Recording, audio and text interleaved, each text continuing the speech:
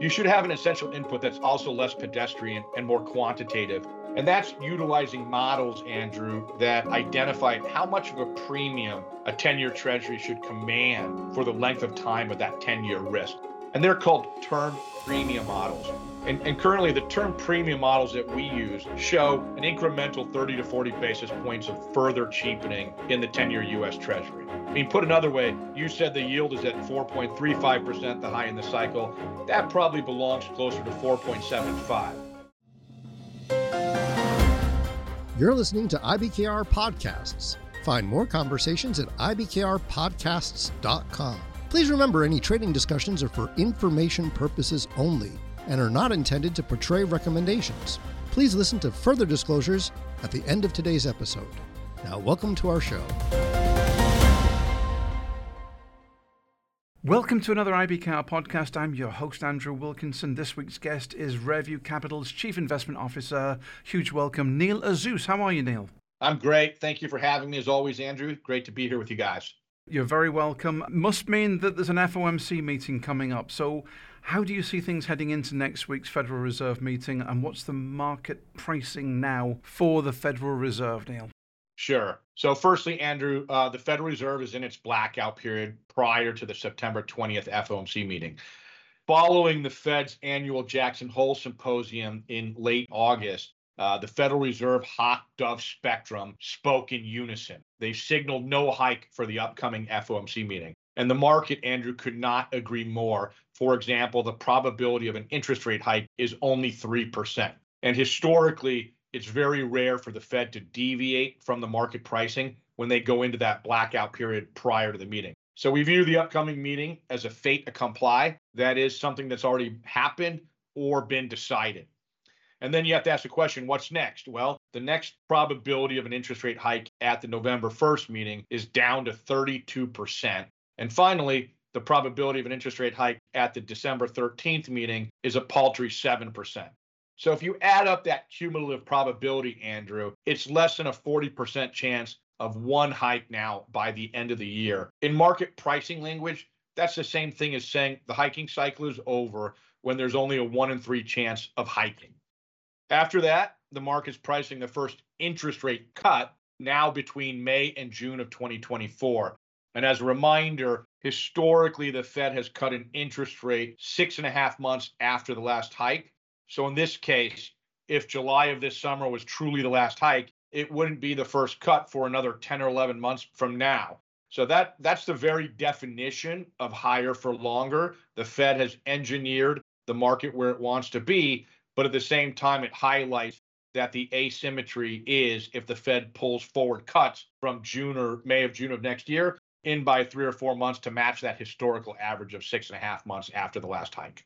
So basically, they may not. I think that sums up very well that everybody believes that the top of the hiking cycle is somewhere near in sight. We've also got the summary of economic projections to be published alongside the meeting, Neil. How important is that report? It's a quarterly report. What narrative would you be looking for within what's known as the SEP? Sure. That's a pretty fair question, Andrew, because the market is still pricing, as I said, a 1 in 3 chance of a hike by the end of the year. So one way to help reconcile that is through the summary of economic projections, or AKA the SEP or SEP, as you just referred to it, which the Fed publishes only at their quarterly FOMC meetings. So in this case, next week. And therefore, I guess I would say it takes on a higher importance than normal. My view is that the Fed will, quote unquote, thread a needle. I believe the likely balance is for the Fed to show no additional hikes in 2023, but less easing in 2024, i.e. higher for longer. And also, they could incrementally reduce their inflation forecast in those projections. And collectively, this allows for several things. Firstly, it gives the Fed time to see the impact of the lagged effects of monetary policy to the end of this year. And secondly, it does not allow the market to preempt easing and loosen financial conditions. That's a good balance. Well, that brings me perfectly on to my question about the 10-year yield, Neil. That's a very powerful point you made at the very end there. So we've seen the 10-year yield rise to about 4.35, probably the highest in this cycle That's not necessarily what I would expect heading into basically the end of monetary tightening. Is that what you expected? What do you make of longer-term yields at these levels? Yeah, sure. I appreciate this question more than you know, Andrew, as it's critical for portfolio construction. So therefore, just bear with me for a minute in this discussion. It's a bit longer than some of the other questions you just asked. So broadly speaking, the market is still trying to discover, quote unquote, the terminal rate on the 10-year US Treasury, or what yield level will it ultimately top out at for this cycle. And I'm personally not pushing back on what the market is saying. And for example, we're maintaining a maturity profile for our fixed income investments below 5 years as a result of that. And here's why. I want you to think about this in a traditional accounting T-square format where supply is the liability and demand is the asset.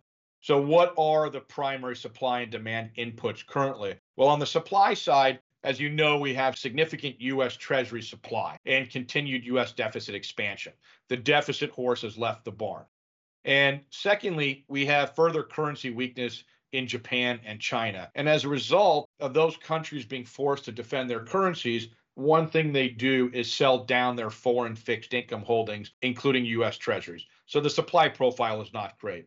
And also on the demand side, that profile is also less than optimal currently. There's a long list, but if you go down it, you'll see that overseas official investors, they've been focusing on buying their U.S. Paper in short-term T-bills. The banks here in the United States, as you know, are not adding to their securities portfolios at the moment, from the leftover regional bank issues earlier in the year. There are some countries that are running a budget surplus all of a sudden, such as Japan and Germany. So they're no longer trading with a surplus to be able to buy more foreign fixed income. You start to continue to go down the rabbit hole, Andrew, and it just keeps going in the same direction. So, for example, systematic strategies, they remain short and their signal to be short is deeply embedded. You look at discretionary macro strategies, they have no conviction. P&L is not great this year, so there's not a lot of cushion to buy fixed income. The big real money asset managers, they've been trading from the long side all year and continue to lose money. So they're kind of in wait and see mode. And really the only marginal, buy and hold investor of duration is US households. But if you just take a smell test and think about it in practicality, what's prevailed over the last 10 years? Low interest rates. So optically, a 5% coupon sounds a lot better than a 4% coupon for a baby boomer. So they're a little bit hesitant to buy right now as well. Okay, this is what I meant to bear with me. Now the analysis should not purely be qualitative or the bean counting that I just went through on that list. You should have an essential input that's also less pedestrian and more quantitative. And that's utilizing models, Andrew, that identify how much of a premium a 10-year treasury should command for the length of time of that 10-year risk. And they're called term premium models. And currently, the term premium models that we use show an incremental 30 to 40 basis points of further cheapening in the 10-year U.S. Treasury. Put another way, you said the yield is at 4.35%, the high in the cycle. That probably belongs closer to 4.75. And now, Andrew, there are many models, and you can debate the efficacy of each one, including the ones that we use or construct. But the critical takeaway is that most currently are skewed towards a further cheapening in the 10-year yield, up to that 4.75 range. So collectively, Andrew, between that supply and demand T-square that I sketched out and these term premium models, it's still too early to extend the maturity profile of a risk-free portfolio as yields in the long end are still headed higher, albeit incrementally. Neil, can I ask you what keeps you awake at night these days from an economic perspective? There's not one data point or segment of economics that keep me awake at night, Andrew. However, like most other citizens of this land right now, I'm concerned that the deficit horse has left the barn and it's never coming back. And it doesn't really matter whether a Democrat or a Republican is in charge. They're just going to spend, and they're going to spend big. And the worst part, Andrew, about that risk profile is that the Federal Reserve becomes less relevant in shaping policy and will be forced into a long-term defensive posture regarding defending interest rates. Meaning, when you combine the executive branch of the government with both bodies of Congress, we now have over 500 people with very little business or economic experience setting policy instead. The Fed not being able to solve for that, I think, will be a critical theme over the next decade or so. And it might put us in this rolling environment of having to defend inflation versus interest rates, every 2 to 4 years. It's just a completely different profile. So that keeps me up at night as to who is in charge of that profile.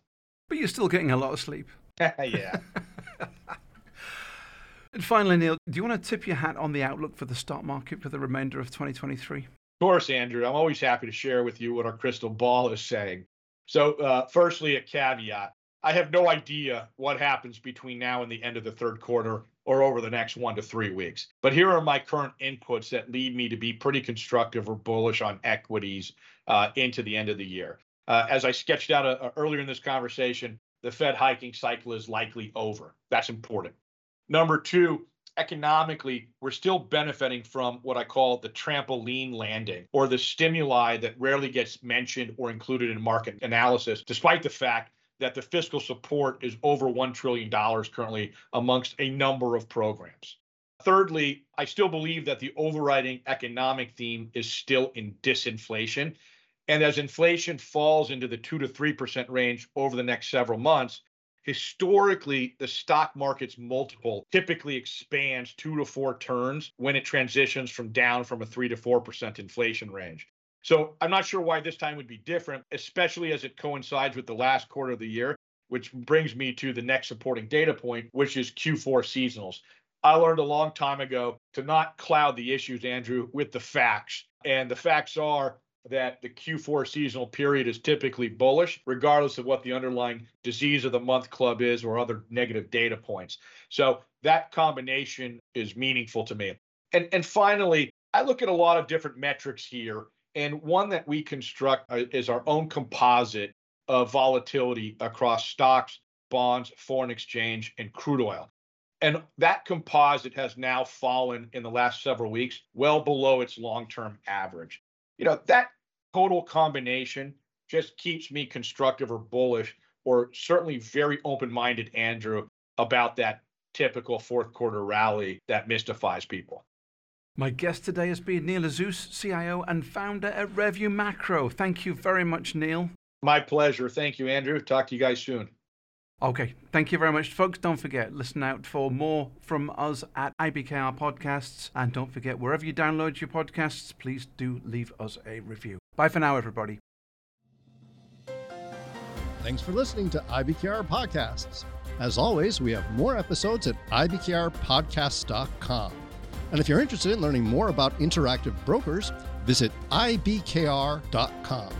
We offer more trading education material, such as webinars at ibkrwebinars.com, financial and economic commentary at tradersinsight.news, market-related courses at tradersacademy.online, and quant-related articles at ibkrquant.com. The analysis in this material is provided for information only and is not and should not be construed as an offer to sell or the solicitation of an offer to buy any security. To the extent that this material discusses general market activity, industry or sector trends, or other broad-based economic or political conditions, it should not be construed as research or investment advice. To the extent that it includes references to specific securities, commodities, currencies, or other instruments, those references do not constitute a recommendation by IBKR to buy, sell, or hold such investments. The material does not and is not intended to take into account the particular financial conditions, investment objectives, or requirements of individual customers. Before acting on this material, you should consider whether it is suitable for your particular circumstances and, as necessary, seek professional advice. Futures are not suitable for all investors. The amount you may lose may be greater than your initial investment. Before trading futures, please read the CFTC risk disclosure. A copy and additional information are available at ibkr.com. There's a substantial risk of loss in foreign exchange trading. The settlement date of foreign exchange trades can vary due to time zone differences and bank holidays. The interest rate on borrowed funds must be considered when computing the cost of trades across multiple markets.